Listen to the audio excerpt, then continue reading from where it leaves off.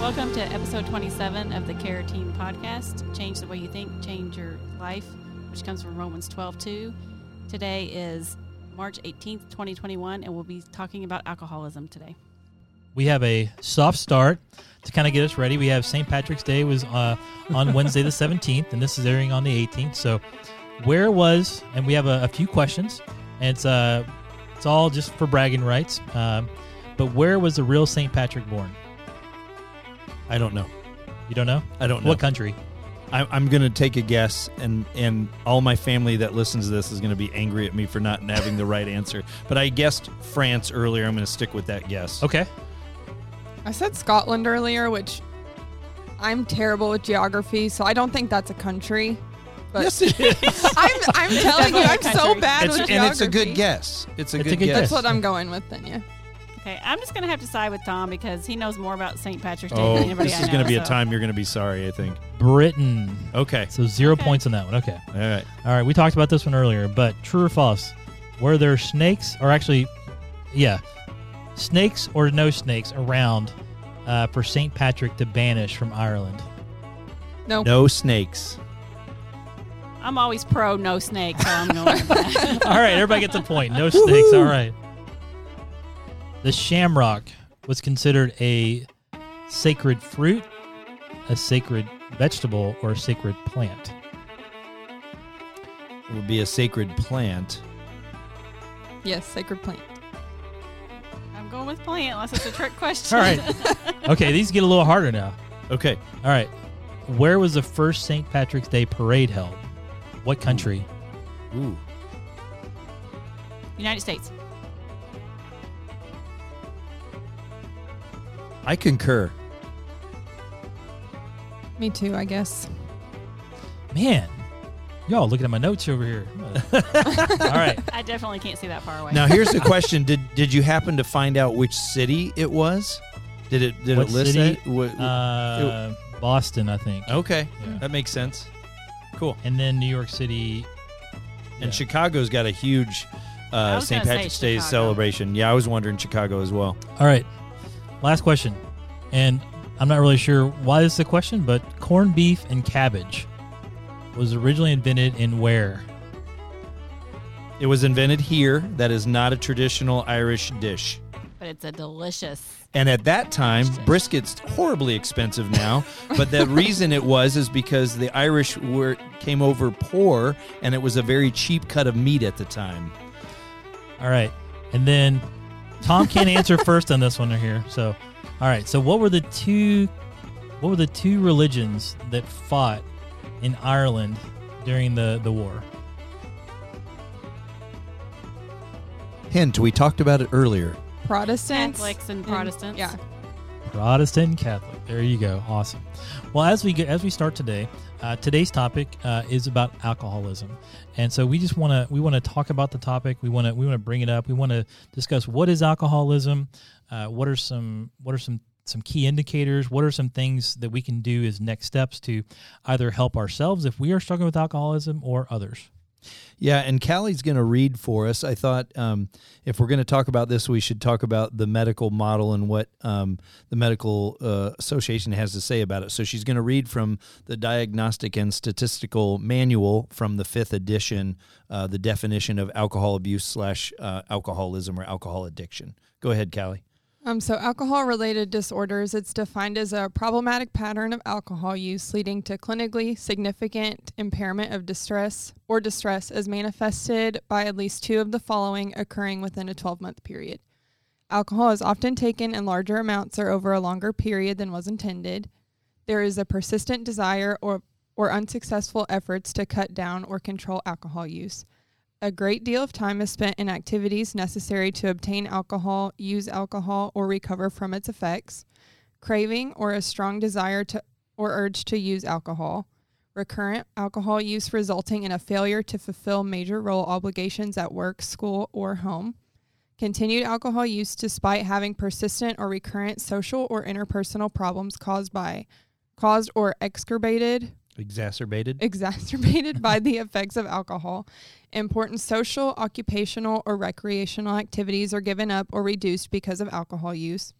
recurrent alcohol use in situations in which it is physically hazardous, alcohol use is continued despite knowledge of having a persistent or recurrent physical or psychological problem that is likely to have been caused or exacerbated by alcohol, tolerance as defined by either of the following: a need for markedly increased amounts of alcohol to achieve intoxication or desired effect, or a markedly diminished effect with continued use of the same amount of alcohol.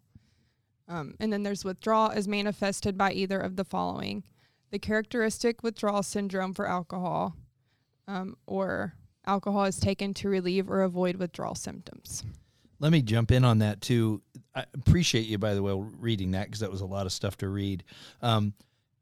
I'll simplify it for folks. And for those of you who haven't heard a podcast before, don't know me, I'm one of the pastors here at Northside Christian Church, but I'm also a recovered alcoholic, and I spent about 17 years of my professional life as an addictions counselor. So the easy way to say this is, if you have good reason to quit or slow down on your alcohol consumption and find you cannot or will not, you're probably an alcoholic. And another easy measurement is this: non-alcoholic people don't wonder if they're alcoholic. If you have had to ponder whether you have a problem or not with alcohol, then the likelihood is you have a problem with alcohol. Especially if people that are close to you in your life, if you're married, your spouse, if you're not married, you're single, but your good friends, your parents, people are imploring you not to drink. Maybe you're not getting invited to places where there's going to be alcohol, or people start treating you differently, hiding alcohol when you come over. These are good indications. But really, kind of what I just said, the biggest one is, if you're really struggling with, should I quit? Should I slow down? Should I somehow moderate my drinking? If you're missing work, if your relationships and the people you're hanging out with are changing, or you're isolating and you're not hanging out with anybody, you're drinking alone. Yeah. I was just reading some statistics today, because it's been a while since I've been around the counseling community, and alcoholism is actually on the rise. 1 in 8 people has alcoholism. 1 in 8. Think about that for a moment. So if you don't have it, if you don't struggle with it, somebody you know is. 1 in 8. Also, I want to say this. Why are we talking about alcoholism? Why aren't we talking about opiates? Or why aren't we talking about addiction? And we are going to talk a little bit about addiction in general. But you need to know that we hear all the time about the opioid crisis in the United States. Twice as many people die every year from alcohol-related injury and death than opioids. So we hear all the time about, drugs and this and that. Why? Well, because society has decided alcohol is okay, so we don't want to talk about that. Alcohol ruins more families, destroys more lives, and kills more people than most other kinds of chemicals combined. Yep. And yet it's a very socially accepted drug, essentially. One of the things I was reading earlier was abuse of substances and alcohol is the number one cause of preventable death in the United States. And it's just like to think about that we can prevent that death. And then you look at other things like, of all domestic assaults, 56% are alcohol related, and 32% of all traffic fatalities in the United States involved alcohol and people who are drinking and driving. So just you start thinking about all these ways that we could prevent, people from dying unnecessarily or early or unexpected. It's how much it revolves around alcohol. I saw a really interesting map one time, and I couldn't find a copy of it. But the map basically was a study of crime. And whether that's theft or attacks or kind of you name it, and the way it did is it drew like a target around the places where there was the most incidents of crime, and liquor stores and bars were number one. So if you go around those places, if you find yourself frequenting, the likelihood of befalling some sort of crime is the highest of anywhere you could go or anywhere you could be. And that, I think that's a really interesting. Like I said, I tried to find it and I couldn't find a copy of it. But picture a bar or a liquor store as sort of the epicenter of crime. Yeah, and one thing I like too that you brought up was, I just want to get your input on like when somebody comes in and says, "Hey, I think I'm struggling with alcohol." If there's a particular conversation that you have, like one thing I came across here is called a CAGE assessment, a CAGE test, and it says, "Have you ever felt that you should C for cut down your drinking? Have you ever been annoyed?" So A, when people have commented on your drinking, have you ever felt, guilty or bad about your drinking? And then have you ever had an eye-opener, first thing in the morning, or steady your nerves to get rid of a hangover? Yeah. Yep. And that's a big sign. Most people, whether it's really, we could talk about any drug or even habit for that matter, we don't start those things because we want to have a problem. Remember when I was a kid in the 90s, they had some commercials to that extent that, no one started out to want to be a drug addict. No one starts out to want to be an alcoholic. And typically what happens is someone starts drinking because they're curious. Maybe they're rebellious, or maybe they waited till they were legal age and they're just doing it to be social. And we'll talk a little bit more about the genetic component to this, but what you need to know is that oftentimes there's this sort of what we call imaginary line that's crossed. And most people don't want or try to quit and slow down until it's too late, because you don't know you're crossing that line. And by the time you cross that line into addiction, now, and we're going to talk more about this, but now you're going to have intervention. Now you're not going to be able to control it or moderate it on your own. And again, most people don't try to control it or moderate it when it's not a problem. And so you don't know that you're crossing over this imaginary line. So a lot of times what I ask people when I'm having a conversation and I'm trying to get them to essentially self-diagnose is, why are you drinking alcohol? Are you drinking it to be social? Well, if you're drunk at a party, you're not social. If you're drinking to be social and you're drinking by yourself, you're not being social. If you're drinking because, I just can't relax without alcohol. I'm drinking because I can't go to sleep without alcohol. I'm drinking because I'm angry unless I'm drinking alcohol. Then what you've started to do is what we call self-medicate. And you may not be addicted yet, but you're definitely heading in that direction if you're drinking for those reasons. Yeah. I don't know that I have anything to add, but I do have a question. You talked about alcoholism being on the rise. Why do you think that is? We are in an increasingly stressful, hard-driven society, and I should say that the statistics, I believe, were for the Western cultures, not so much for worldwide. And I think we are having less and less downtime and relaxation and peace built into our days and our structure. But also, we would be remiss to not say on this podcast that having a grounding in our faith and having a moral compass and having a God that we can go to with our problems and our issues has, alcohol. And again, I don't want to not talk about the genetic piece, but there's also an idol piece of this too, that and food can be that, sex can be that. So again, today we're talking about alcoholism. I don't want people to think it's the only thing, but one of the big parts of alcohol is it becomes an idol in our life. We begin to believe that it can solve our problems. And so I think it's a combination of things, Lori. I think it's a really good question, and there are probably a lot of scientists working that out and therapists trying to figure that out, but I really think it's just the stress of our culture. You said something about relaxation, and I think that's something I've thought about a lot lately. We don't always have the time or take the time to relax and reflect, and I think sometimes alcohol can be, okay, this is going to just make me relax real quick. Like it's going to be a fabricated relaxation. Sure. Yeah. This came up when you all were talking about just like relaxing and stuff. I remember when I was younger, it's got such a distinct smell that you can kind of gather what it tastes like just by the smell because it's so strong. And I remember when I was younger, I was like, why do you all drink this? Like when I would go to family cookouts and stuff, they're like, we just do it for like how you feel after you drink it. It was kind of just like you do it for like how you feel afterwards. You kind of just get used to the taste. I was like, but if it doesn't, because for me, I'm like, well, if it doesn't taste good, why are you going to drink it? And so, so that was interesting because I heard that a few years ago.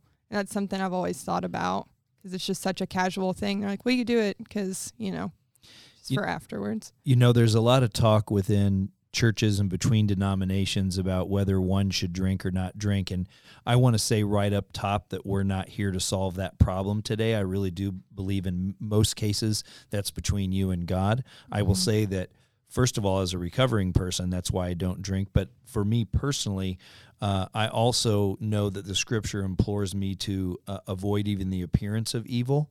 and all the implications and leading others into sin. And so for me personally, I think it's good to not drink. A lot of people say, well, Jesus drank. In fact, his first miracle was making wine, and that's absolutely true. There's been a lot of study, though, and argumentation about the level of alcohol content in the wine of that day versus the level of alcohol content in our day. And again, in many ways, that's neither here nor there, because what Scripture really says is, just like the Scripture says, be angry and sin not, it says drink and don't be a drunk. Yep. And that's really what we're talking about. We're not here to reform people. We're not here to go after alcohol and say that it's bad.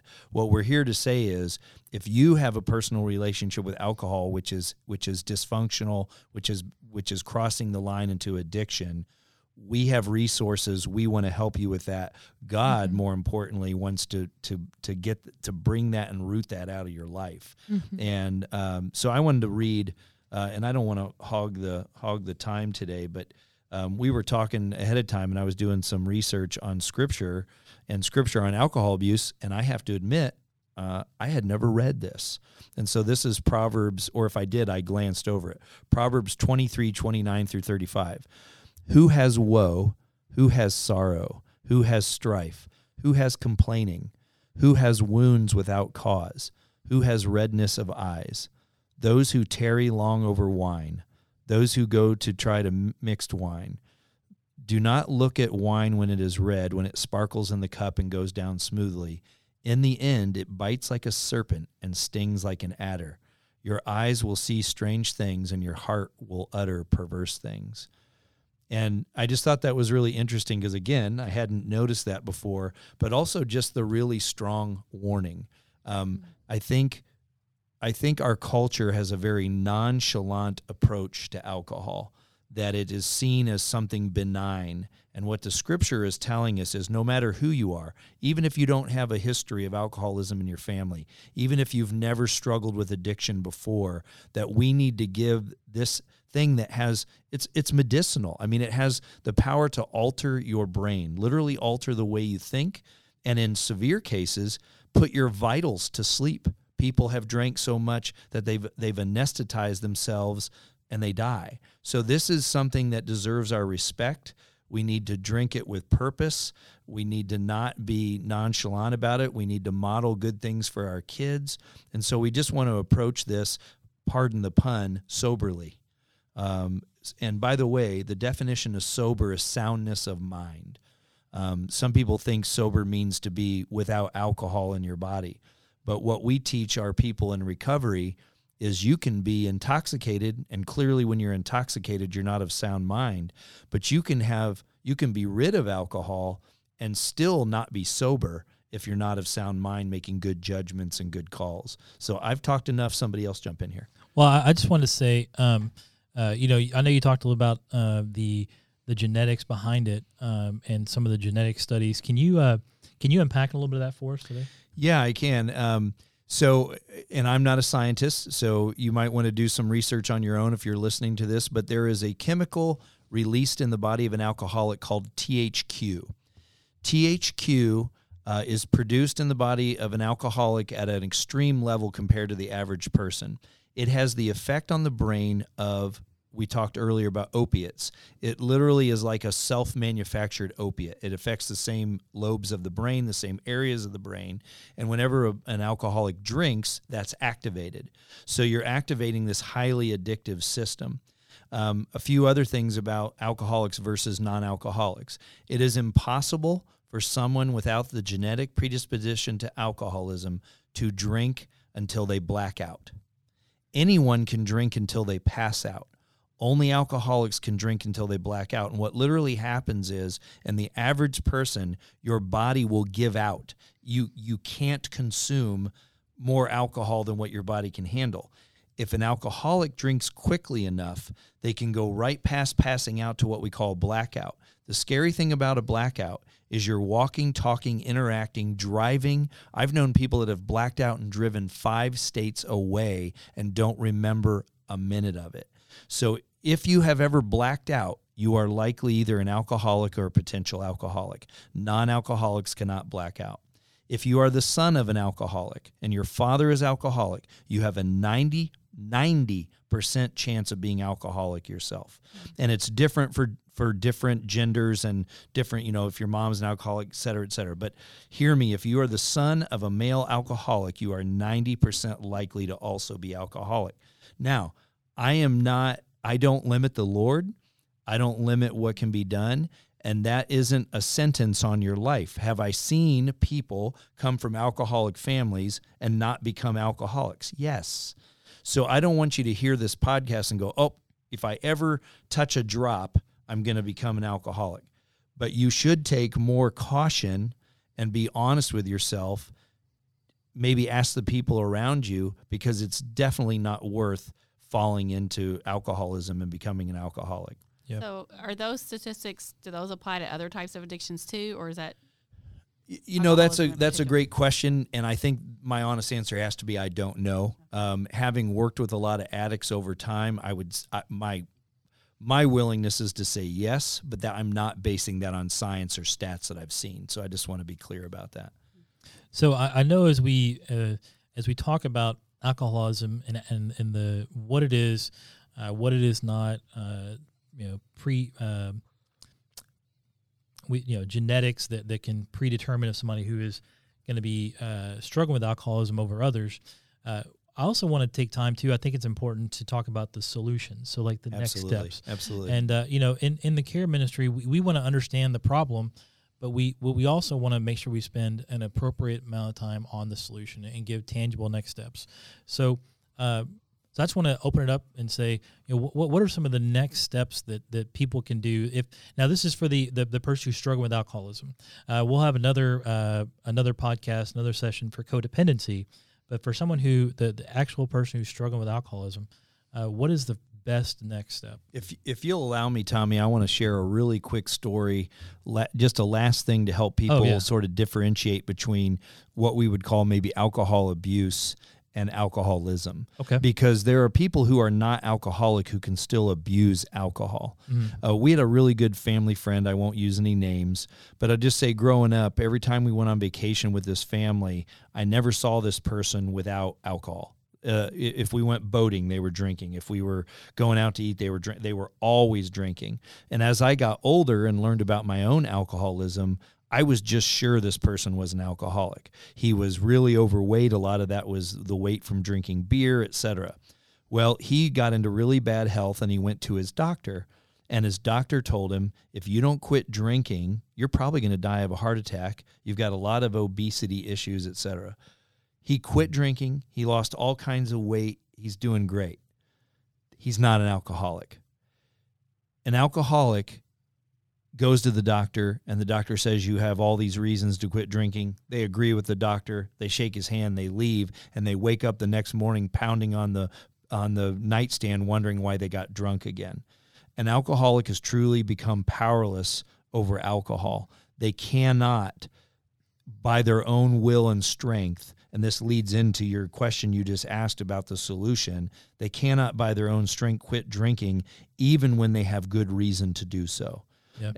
And so that really differentiates the powerless person as opposed to the person who simply has bad habits and is abusing alcohol.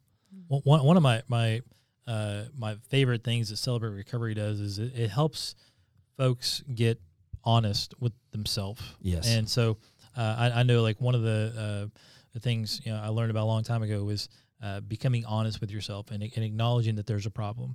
And so routinely in Celebrate Recovery, and we'll talk about Celebrate Recovery in a second, but is that all of our leaders and even the folks who've been coming to Celebrate Recovery for a while, they know it's like, my name is X, Y, and Z, and I'm a recovering substance abuse or alcoholism or et cetera.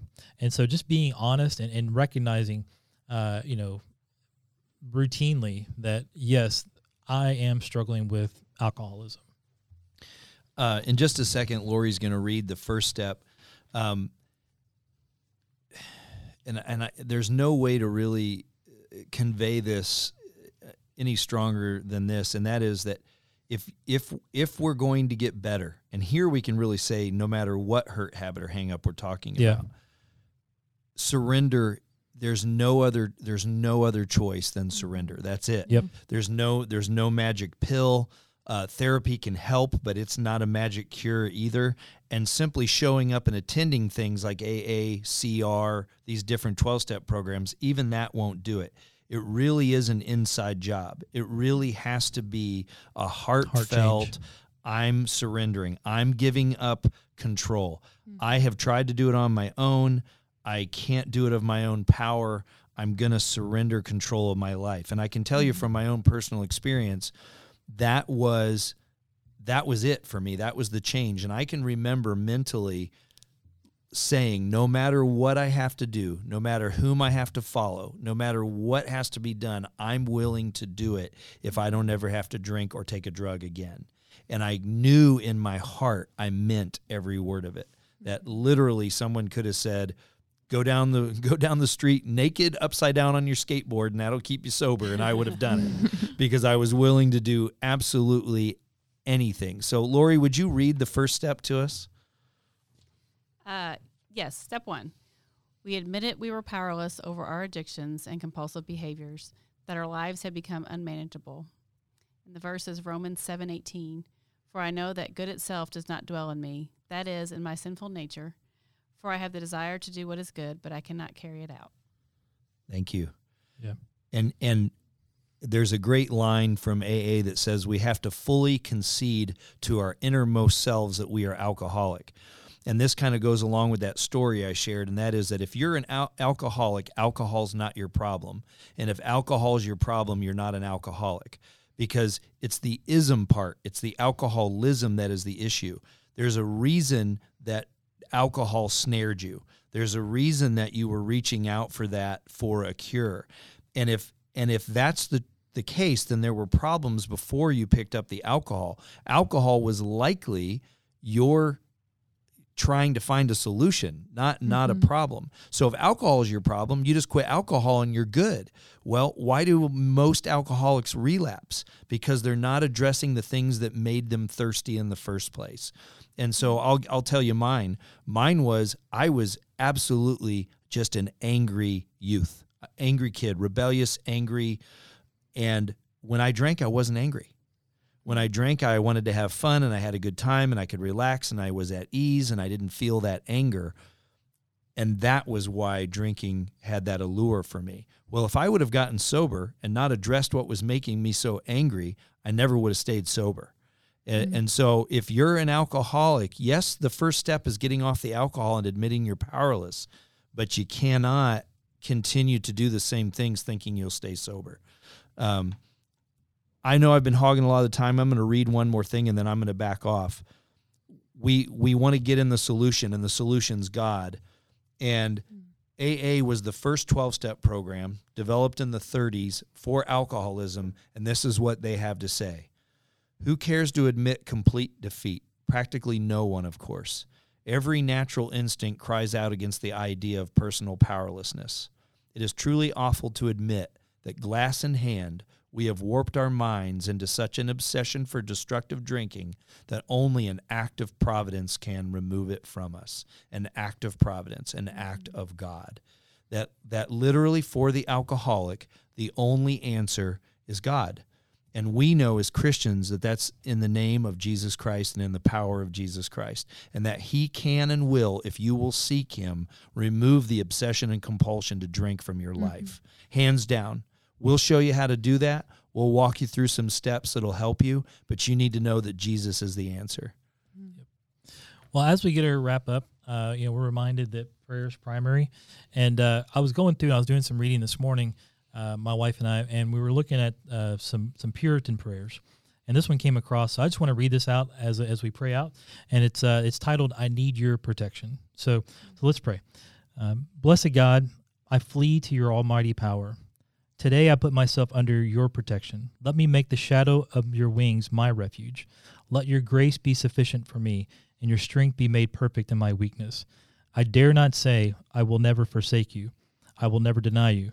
But I hope can truly say, Lord, I resolve not to do it. I would rather die than offend you.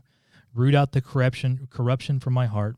In an hour of pressing temptation, it might sway me to view things in a different light, and so might betray me into the hands of the enemy.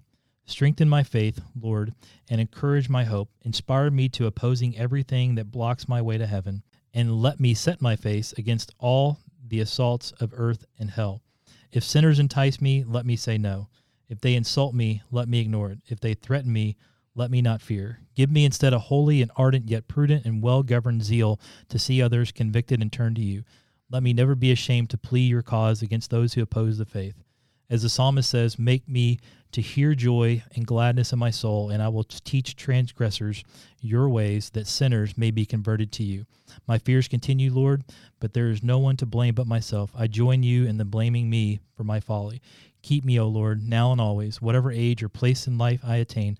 Never let me think I am strong enough to maintain the combat without you. And even in my youth faith, never let me imagine myself so weak that you cannot support me.